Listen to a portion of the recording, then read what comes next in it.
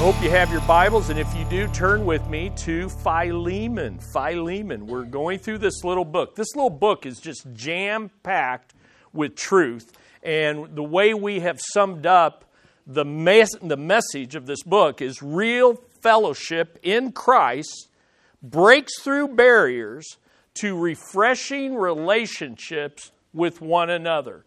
Real fellowship breaks through barriers. And sometimes those barriers are laziness, apathy, self-orientation, self-gratification, whatever they are. Hardness of hearts, a refusal to forgive. We've got to break through those. And we've already learned two barriers that we must break through. And so we've learned already that the first barrier is not understanding and applying the four fundamentals of real fellowship. And just to review, it can never be forced on one another. We'll talk a lot about that today. It is always the result from releasing our rights. It's always personal, never private. This is a personal letter, but it's not a private letter. It's for the church, and it's been for the church down through history.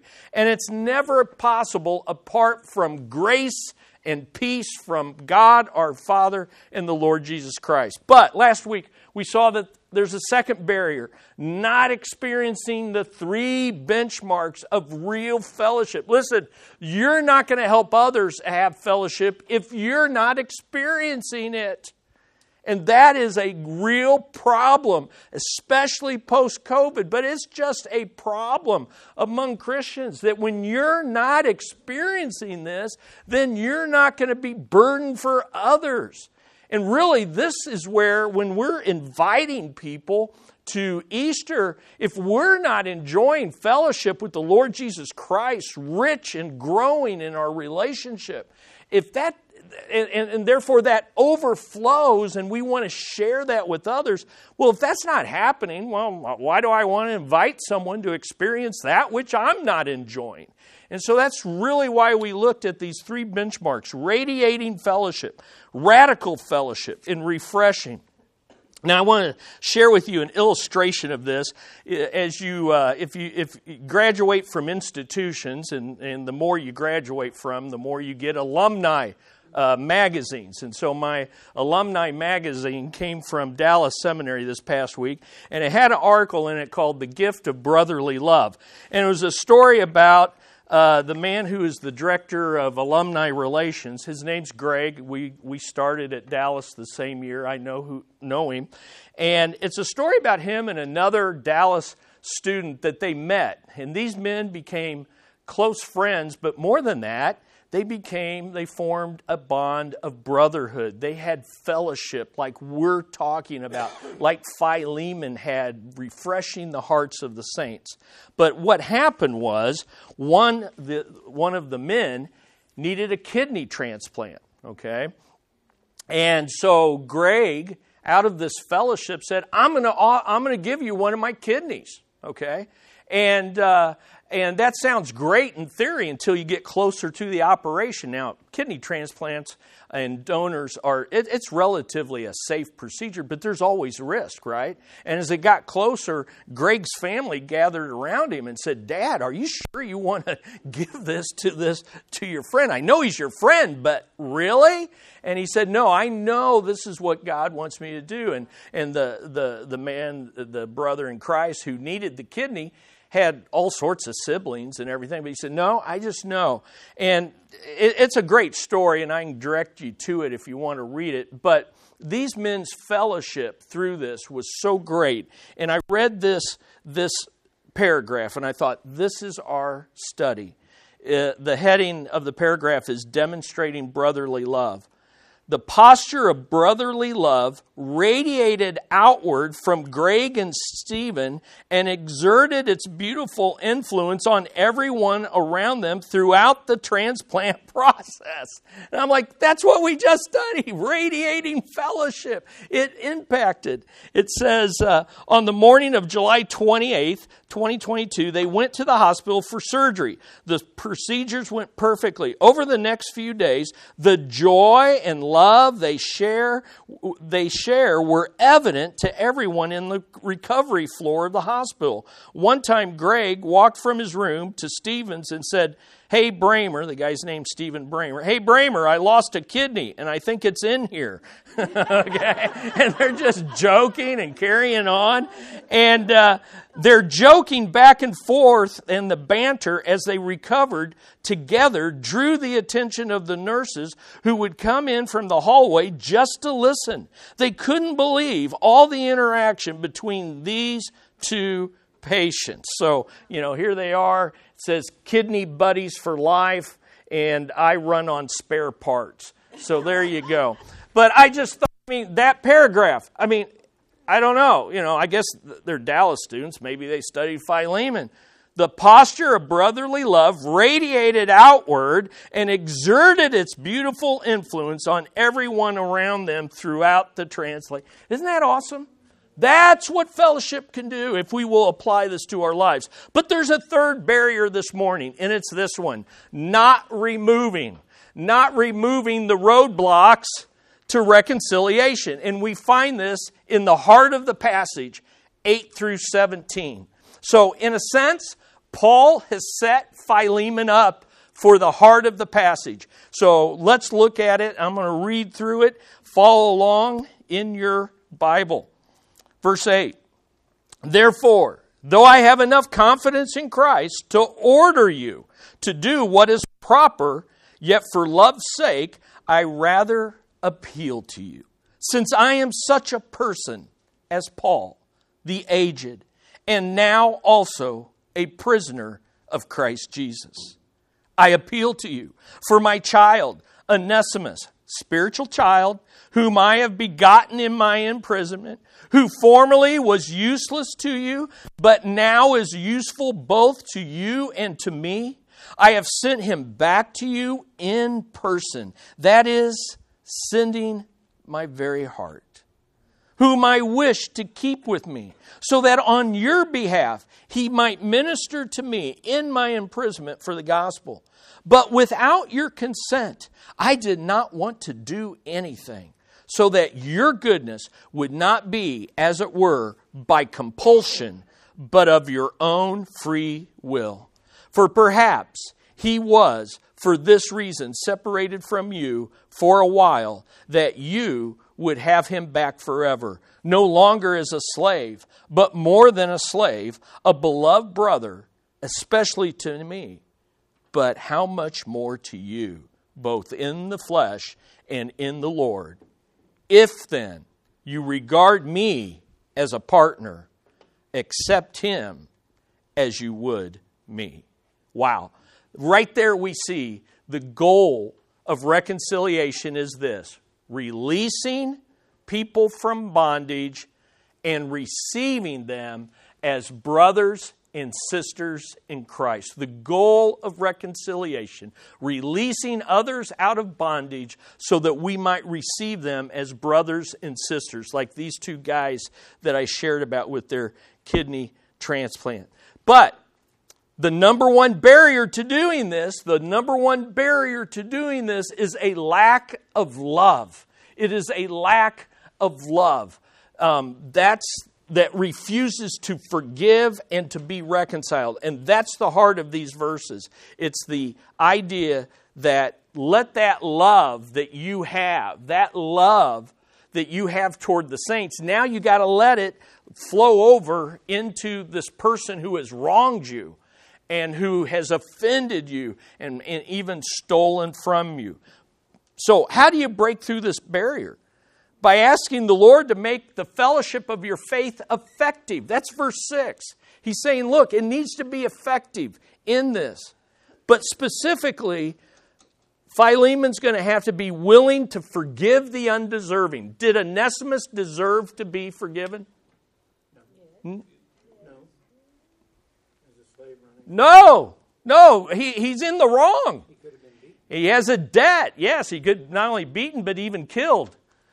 So he doesn't deserve to be forgiven. None of us do. None of us do.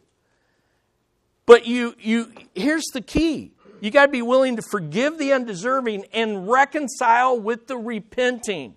So we don't just indiscriminately going around forgiving people who are remaining in their sin. You forgive the undeserving as they repent and come to you and ask forgiveness. Then you reconcile with the repenting. But here's the warning. The warning is this: as you learn how to remove these roadblocks to reconciliation, it can result in real fellowship that is radiating, radical, and refreshing. This is how you get to the benchmarks. You've got to do this. Now, why is this? Look in your notes. There's so much richness in this little letter. Real fellowship is able to change both people and their problems. All three of these men have been changed by real fellowship. It can change the controlling person into a consoling person, like Paul. You realize Paul was a very controlling. I mean, he was a madman that would enter into homes and yank people out, men and women, and kill them and arrest them as defectors from the faith. He became a consoling person.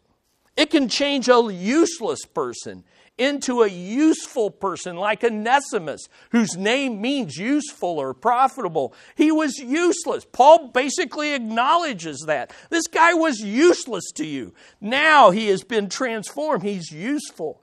It can change a rejecting person into a receiving person.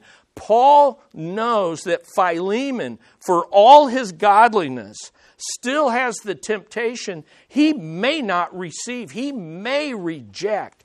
But I believe that through this letter, through the Spirit, and through the grace of God and the peace of Christ, he became a receiving person. But most of all, it can change you and me. It can change bondage into brotherhood. Look at verse 16. This is a picture of you and me in our sins. Look at verse 16. No longer as a slave, but more than a slave, a beloved brother. We are brothers and sisters to the Lord Jesus Christ. We were once in bondage to sin. We have been liberated and set free. That's what real fellowship. Remember, this story is rub-a-dub-dub, 3 men in a tub of trouble. You've got the man in the mess, just like the rest of us, Onesimus. You've got the man who is master, but is he really? Is he really? Can he even master his own bitterness? And then you've got Paul, the man in the middle, who is like Christ. He is the mediator. And so we're going to look this Sunday and next at Paul as he is a Christ-like mediator. And we're going to look at the 5 stages in the messy process of removing roadblocks to reconciliation. We'll look at stages 1 and 2. I had them as steps, but these aren't things you can mark off. These are stages that you have to work through. And it is not like, oh, I'm going to do 1, 2, 3, 4, 5, and everything's going to be reconciled. No, it's a messy process, and it can be a grueling one. But you can, by God's grace, remove roadblocks to reconciliation. So let's look at stages 1 and 2 this morning. Stage 1, make a request, not a ruling. Make a request and not a ruling, or a demand, or a command. Look at verses 8 and 9. This is where he begins. Therefore, though I have enough confidence in Christ to order you to do what is proper, yet for love's sake, I rather appeal to you. The first principle that we see from this is really basic. Christ requires us to remove roadblocks to reconciliation as much as it depends on us. Christ requires it. Christ even commands it. Christ demands it of his people. But listen, you can't remove roadblocks in the hearts of others, but you can remove roadblocks in your heart. And we get that mixed up. In reconciliation, we want to start working on the hearts of others. And Christ requires us to remove roadblocks, but the roadblocks that we are first and foremost responsible for are in our own hearts. That's why he says, I have enough confidence in Christ to order you to do what is proper or what is right or what is required. So Paul's not saying it's wrong to require people to act like Christians when they profess to be Christians. It is right and proper to demand that and expect that. Paul had the authority of an apostle. He had the authority of Scripture to command, even demand, that Philemon forgive Onesimus and be reconciled. This is what God requires of His children. But, for love's sake, He rather make an appeal. Rather than a ruling, He'd rather make a request. Rather than demanding, He'd rather appeal for love's sake. So that brings us to the second principle. Though Christ requires it, Christ prefers to request the obedience He requires rather than demand it. Isn't that amazing of our Savior, who is the Lord Jesus Christ, who has all authority in heaven and earth, and He looks at you and He says, I want to appeal to your heart. I want to woo you. I want to love you. Though I have the authority and I will use it. It's just like a parent. Yeah, parents don't want to go around and have parenting be an authoritarian, demanding, dictatorial relationship. You want to woo them. You want to love them. But listen, parents, you can't be so child-centered that you don't exercise authority and discipline when it's required. But love would rather appeal. What a beautiful thing. For love's sake, I rather appeal to you. Now remember, what we're talking about here is the first fundamental of fellowship, and that is you can't force it. You can't force it. And so that's why he's appealing. Paul wants Philemon to know that he had the right and the authority to force the issue, but he would prefer that Philemon would freely choose to do what is right out of love. Here's how the Message, which is a paraphrase, and sometimes it's really good, sometimes it's not so good. In this case, it's really good. Listen to how it paraphrases this. I wouldn't hesitate to command this if I thought it was necessary, but I'd rather make it a personal request. So it's kind of that combination that we see in parenting. You know, I have the authority, but let's work this out. That's the idea. Now, I have in your notes the differences between making a request and making a demand. This is so practical. I hope this is helpful to you. So let's see the differences. And as we go through these, it's an issue of posture, okay? It's an attitude. So look at the attitude that's in this. First of all, a demand focuses on one obligation. I want the other person to choose and do. So you can enter into this saying, okay, this is the outcome I want. You must do it. You should do this. You ought to do this. But a request focuses on the options the other person can choose to do. You would say it this way. Here's your options. You're free to choose what you want, but I'm asking you to choose this one. Do you see the difference? Secondly, a demand forces the other person into a corner. You must do this. You have no other options. But a request frees them to back themselves into the corner. So here, the idea is, and you also frees God to back them into the corner on God's time and in God's way. Do you understand what I'm saying? So this is what you got to do, and you start backing them into the corner versus saying, hey, you've got choices here. Some are good, some are bad, some are right, some are wrong. But I'm not going to back you in. Instead, I'm going to trust the sovereign God that He'll back you into the corner in His time and in His way. Takes more faith. Here are your options. You're free to choose. But here's the thing you say. You're free to choose, but recognize this. You're not free to always choose your consequences. Oh, you're free to choose. But God, or I may even have to choose some of your consequences depending on your choice. But you're free to choose. Third, a demand comes across as the condemnation of a judge, which kind of says, do this or else. A request, though, comes across as the compassion of a brother or sister in Christ. Please choose this. Please choose this for love's sake. Totally different attitude. A demand is a last resort when mutual respect is forfeited.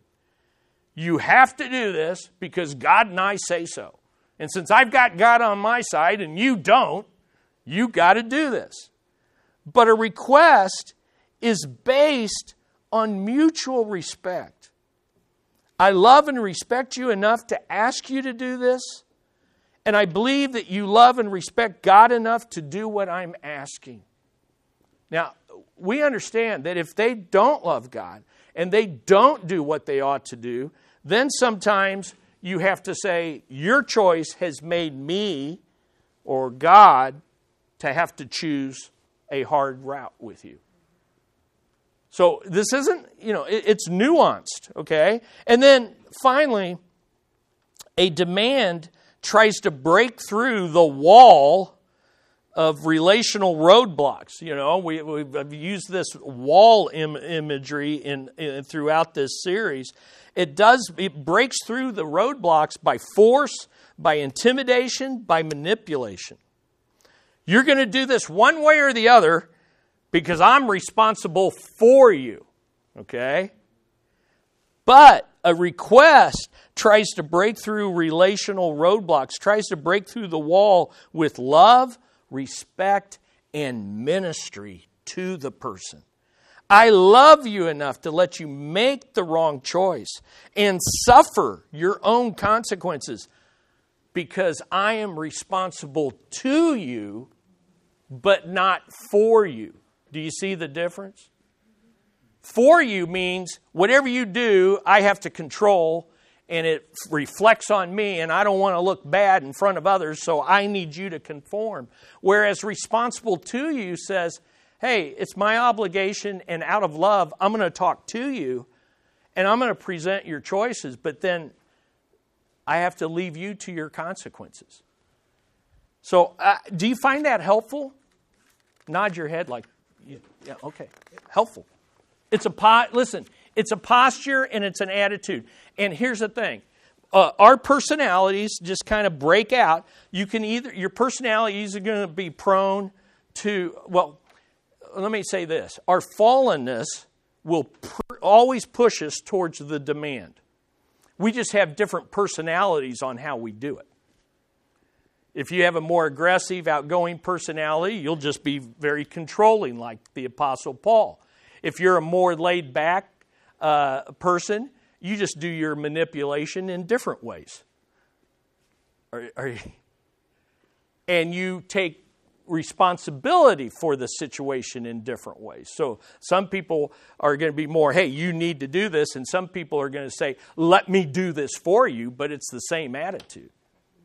It's taking the role of them away from them and really robbing or showing a lack of trust in God to do what only He can do. So those are so make a request, not a ruling. We've seen that Christ requires us to do it. He prefers to request it. And here's the third principle. Christ has earned our respect to make the request. Christ has earned our respect to make the request. Now, in all these points, I'm saying Christ, but in the letter, it's Paul. Why? Because Paul is the Christ-like mediator in the letter. So, notice what he says. Since I am, he's drawing on their mutual respect. He says, since I am such a person as Paul, the aged, and now also a prisoner of Christ Jesus. In the New American Standard, it has like dashes there because he's pausing and he's saying, I want to make this appeal, but before I make this appeal, I want to talk about our mutual respect. He wants to remind Philemon, I've earned the respect for you to listen and really do what I'm asking you to do. Now, it's been said, listen to this. When people respect you as a friend, they love you. Therefore, he says, Paul, your friend. When people respect you as a person, they admire you.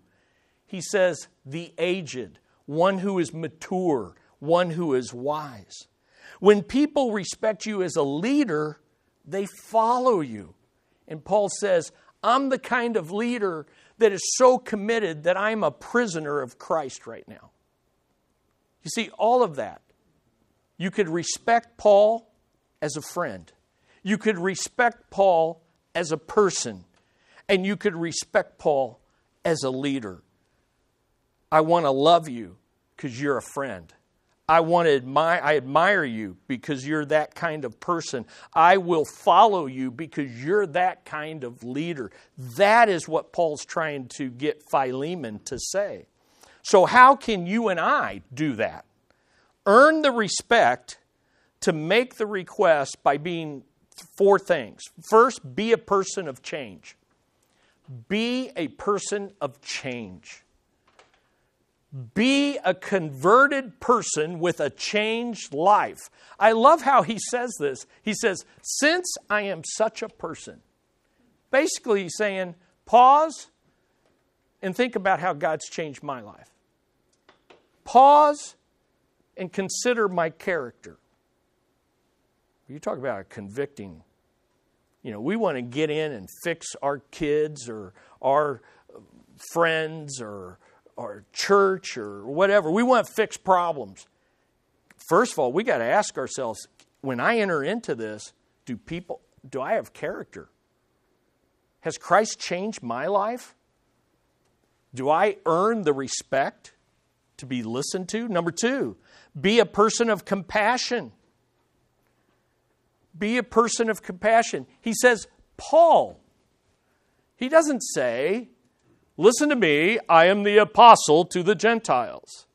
He doesn't say, listen to me, Christ met me on the road to Damascus. I have all authority in Christ. He just says, listen to me, your friend, Paul. No titles, no pretension. I'm coming here as Paul. You're you, I'm me. We're in this together. Be a brother. If the first one is about being a learner with a changed life, this is about being a brother or sister with a compassionate heart. Number 3, be a person of character. It takes more than compassion. You need to be a person of character. He says, the aged one. The older one. The one who has the battle scars. This is a guy who's been beaten for Christ. This is a guy whose back is mauled with scars of being beaten with 40 lashes 3 different times. You ever seen that picture of the African-American slave with his back? It's a very famous picture. That's what Paul's back looked like. And he said, look, I've got the experience, I've got the wisdom. Be a person of character. Number 3, be a person of conviction. You want to earn the respect to make the request, to reconcile, then you've got to be a person of conviction, the prisoner of Christ. Paul is writing because his convictions and his commitment is so strong, he is willing to eventually be beheaded for it. A commitment to sacrifice. So when you look at these 4 things, a changed life, a compassionate heart, a proven track record over time, and a commitment to sacrifice. That's how you earn the right to make the request to reconcile. I don't know if you're old enough, I'm betraying my age. Rodney Dangerfield is a comedian. It's almost a useless illustration, I realize, time-wise, who made a whole reputation of comedy about not being respected, all right? So here he says, I get no respect from my dog. The other day, the dog went to the door and started to bark. So I went over and opened it. The dog didn't want to go out. He wanted me to leave. Okay, this guy he made millions, okay? People get treated like Rodney Dangerfield because they think a position or title guarantees respect, and Paul sets them all aside and just says, Paul. People get disrespected because they think age or experience guarantees respect. But when Paul says, I am the aged, that can also mean I am the elder in the sense that I have not just grown old, I have grown up in Christ. I'm not coming at you as because I'm older than you, you got to listen to me. It's no, I've grown up in Christ. So I ask you, growing old's not an option. Growing up is the choice. And then the third way people get disrespected like Rodney Dangerfield is that they think they need to be accepted by others. And therefore you do the wrong thing in reconciliation because I need my family to love me. I need my friend to accept me. I mean, think about this guy. His family was coming to him and saying, Dad, don't do this transplant. He had to literally risk, and he could have died. And if he had just listened to his family, his friend, it's just a beautiful thing. So the first step in removing roadblocks to reconciliation is we got to earn the respect to make the request. And don't make it a ruling, a demand, or a command. Stage 2, seek to reconcile, not resolve. This is huge. Seek to reconcile, not resolve. Look at verses 10 and 11. I appeal to you for my child Onesimus, whom I have begotten in my imprisonment, who formerly was useless to you, but now is useful both to you and me. So here's the first principle we derive from that. The goal in removing roadblocks is to reconcile people, not solve problems. How many are problem solvers here? How many are problem solvers? More than Vicky. Thank you. Well, we have 2. How many lack the energy to raise their hand? Okay, there's problem solvers. Some of you guys are problem solvers, right? And that's my and it's just I see it in myself. I see it in others. Someone tells you a problem, and the first thing out of our mouths, well, here's what you need to do. Here's what I would do, or I was in that situation and I did this. That's not the first thing that Paul does. The goal in removing roadblocks is to reconcile people, not solve problems. And by the way, this is why we don't really know what the problem is between Onesimus and Philemon. We have all sorts of speculations, and I presented some of them to you, but we actually don't know the problem. Why? Because the issue is the people more than the problem. The problem is never really the problem. So look how he starts. I appeal to you for Onesimus. He starts with the people, not the problem. I appeal to you for my child Onesimus. He begins on the basis of reconciling the relationship, not resolving the problem. And he did this not only in Philemon, but in Philippians. So turn to Philippians 4, 2 through 3. Philippians 4, 2 through 3. This is a pattern of how Paul deals. So, this is a funny thing. I'm paraphrasing and I'm brutalizing a proverb that's in the Bible, but it's the idea of don't get involved in other people's problems or you're going to get bitten like a dog or something. I don't know. The point is, if you intrude. But the reality is that's true, but when you're in relationship with people, Paul was constantly mediating. He did it for Philemon and Onesimus, and he did it for these two women, Euodia and Syntyche. Great names. I implore. So look at Philippians 4, 2 through 3. I implore Euodia and I implore Syntyche to be of the same mind in the Lord.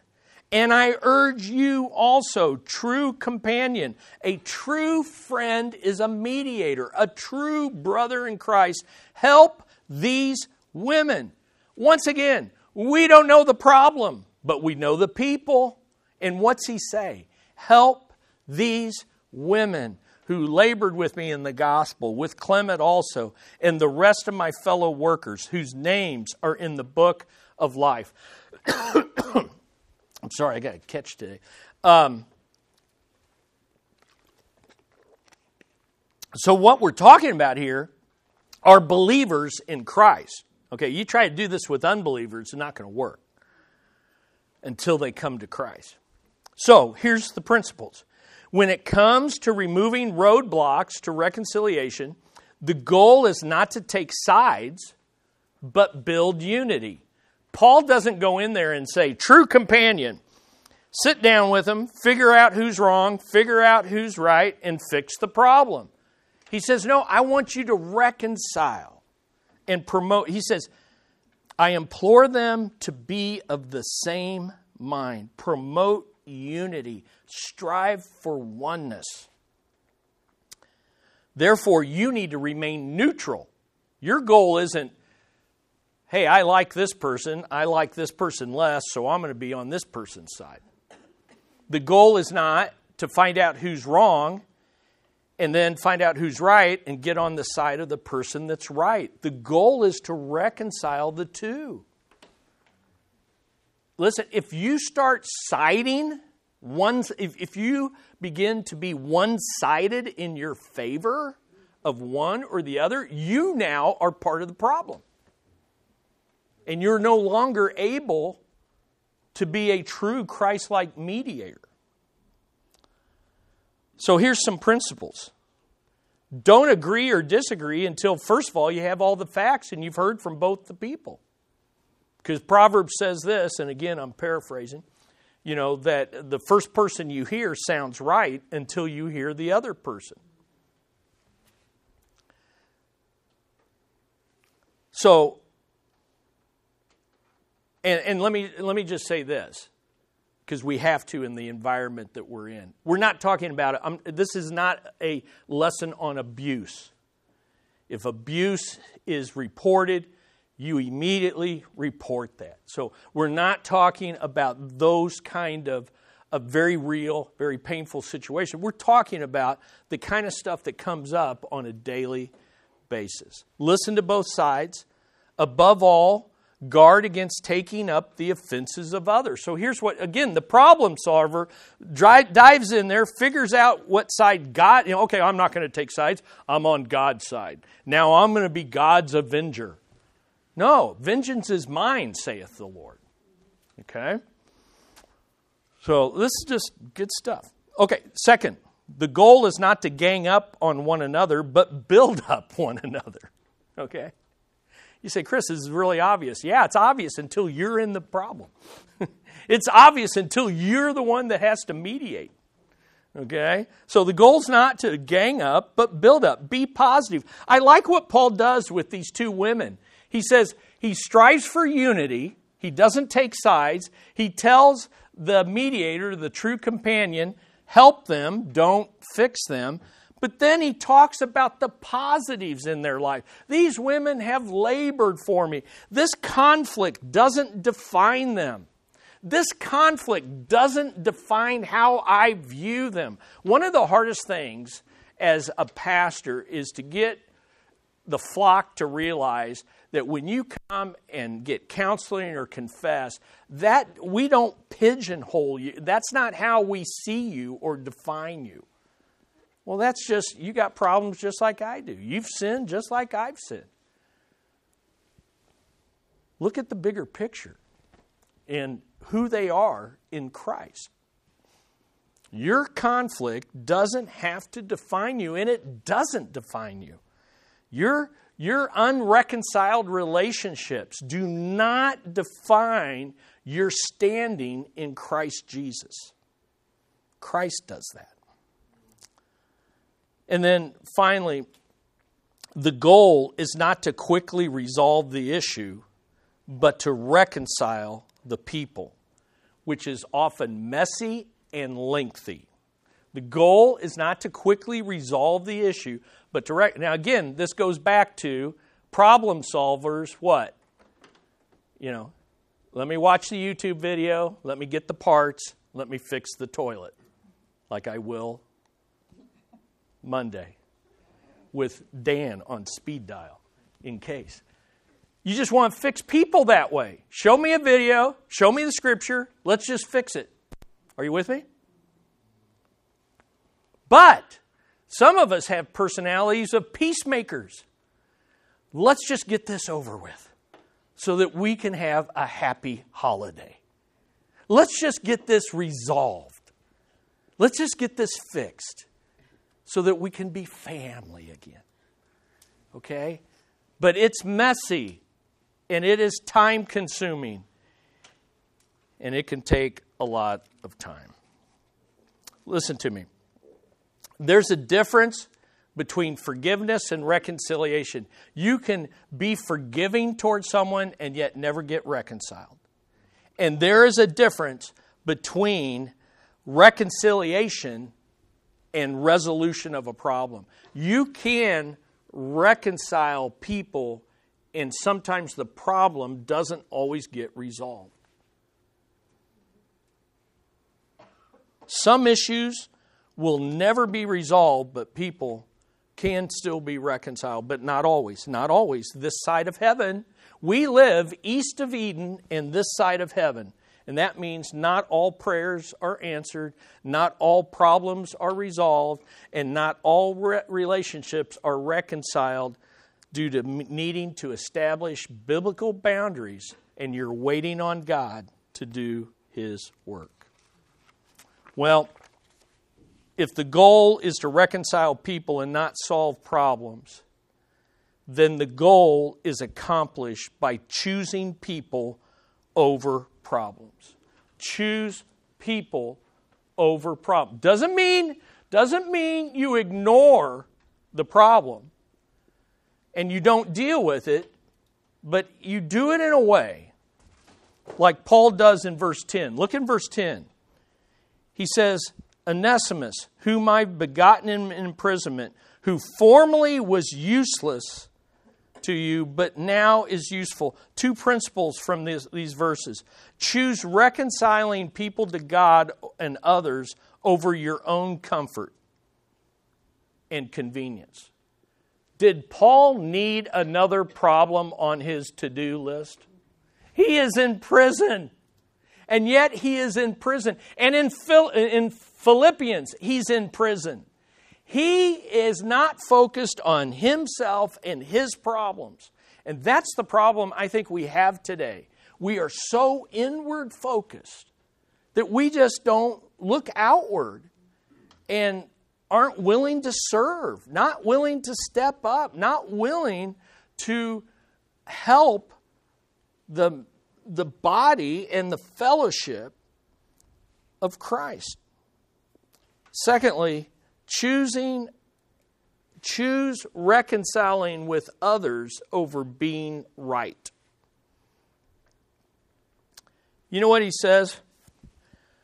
Was Philemon, in this problem with Philemon and Onesimus, as far as we know, based on what we know, was Philemon in the right? Yes. Was Onesimus in the wrong? Yes. But Paul's asking Philemon to choose reconciliation over being right and making others pay for being wrong. That's the posture we don't want. And it's the posture of our fallen hearts. Because we think we're deserving and other people obviously aren't. So I'm going to make them pay because I'm right and they're wrong, so they need to pay. And Christ says, no, Paul says, no, we're all undeserving. And Christ has come in to the undeserving and paid our debt that we owed but couldn't pay. He paid that which he did not owe so that he could reconcile us to himself and to one another. Now, this doesn't mean you ignore their wrong, but you do stop seeing them just in light of their wrong. That's the money quote right there. So you say, well, how do I view them? Like a new creation in Christ. Like a new creation in Christ. And what is a new creation? It's someone that has been converted by the compassion of Christ and who is in the process of change. And you know what you say when you're in a difficult situation? But I don't see them changing the way I want. On the timetable I have decided. Well, guess what? You're not God, and neither am I. And so we look at those who are truly converted. We look at them as a new creation, as someone who's been converted and in the process. Maybe they're changing, maybe they're not. But true change is an internal work that is not always seen externally. I don't know what all's going on in your hearts this week, and I don't fully know what's going on in mine. That's why we connect with the Lord, and that's why we connect with one another. Hey, I tell you, this Greg's friend, Howard, or I just made up his name. I think it's Stephen Bramer. When he needed a transplant, he had a friendship and a fellowship that he had someone who would step up for him. And didn't do it because he had to, but did it because he had the fellowship of an effective faith. And out of love was willing to sacrifice a kidney, a body part, for his friend. And just felt led to do it of the Lord. And it had an influence on a whole hospital floor. We can too. Stage 1 and 2. You don't want to miss stage 3, 4, and 5 next week. Let's pray. Lord, this is heavy stuff, but you're a great God. What a Savior. What a Lord. What a servant. What a reconciler. What a mediator. And Lord, I've been burdened in this week praying for our class, people in our class. We all have these kind of issues in our lives. And I pray the truth of the gospel would be applied to hearts this morning and next week. And that we would reflect Christ like Paul is reflecting. And we would be transformed like Paul, the controller, like Philemon, the rejecter, and like Onesimus, who was useless, but became useful through Christ Jesus. We pray this in his name. Amen.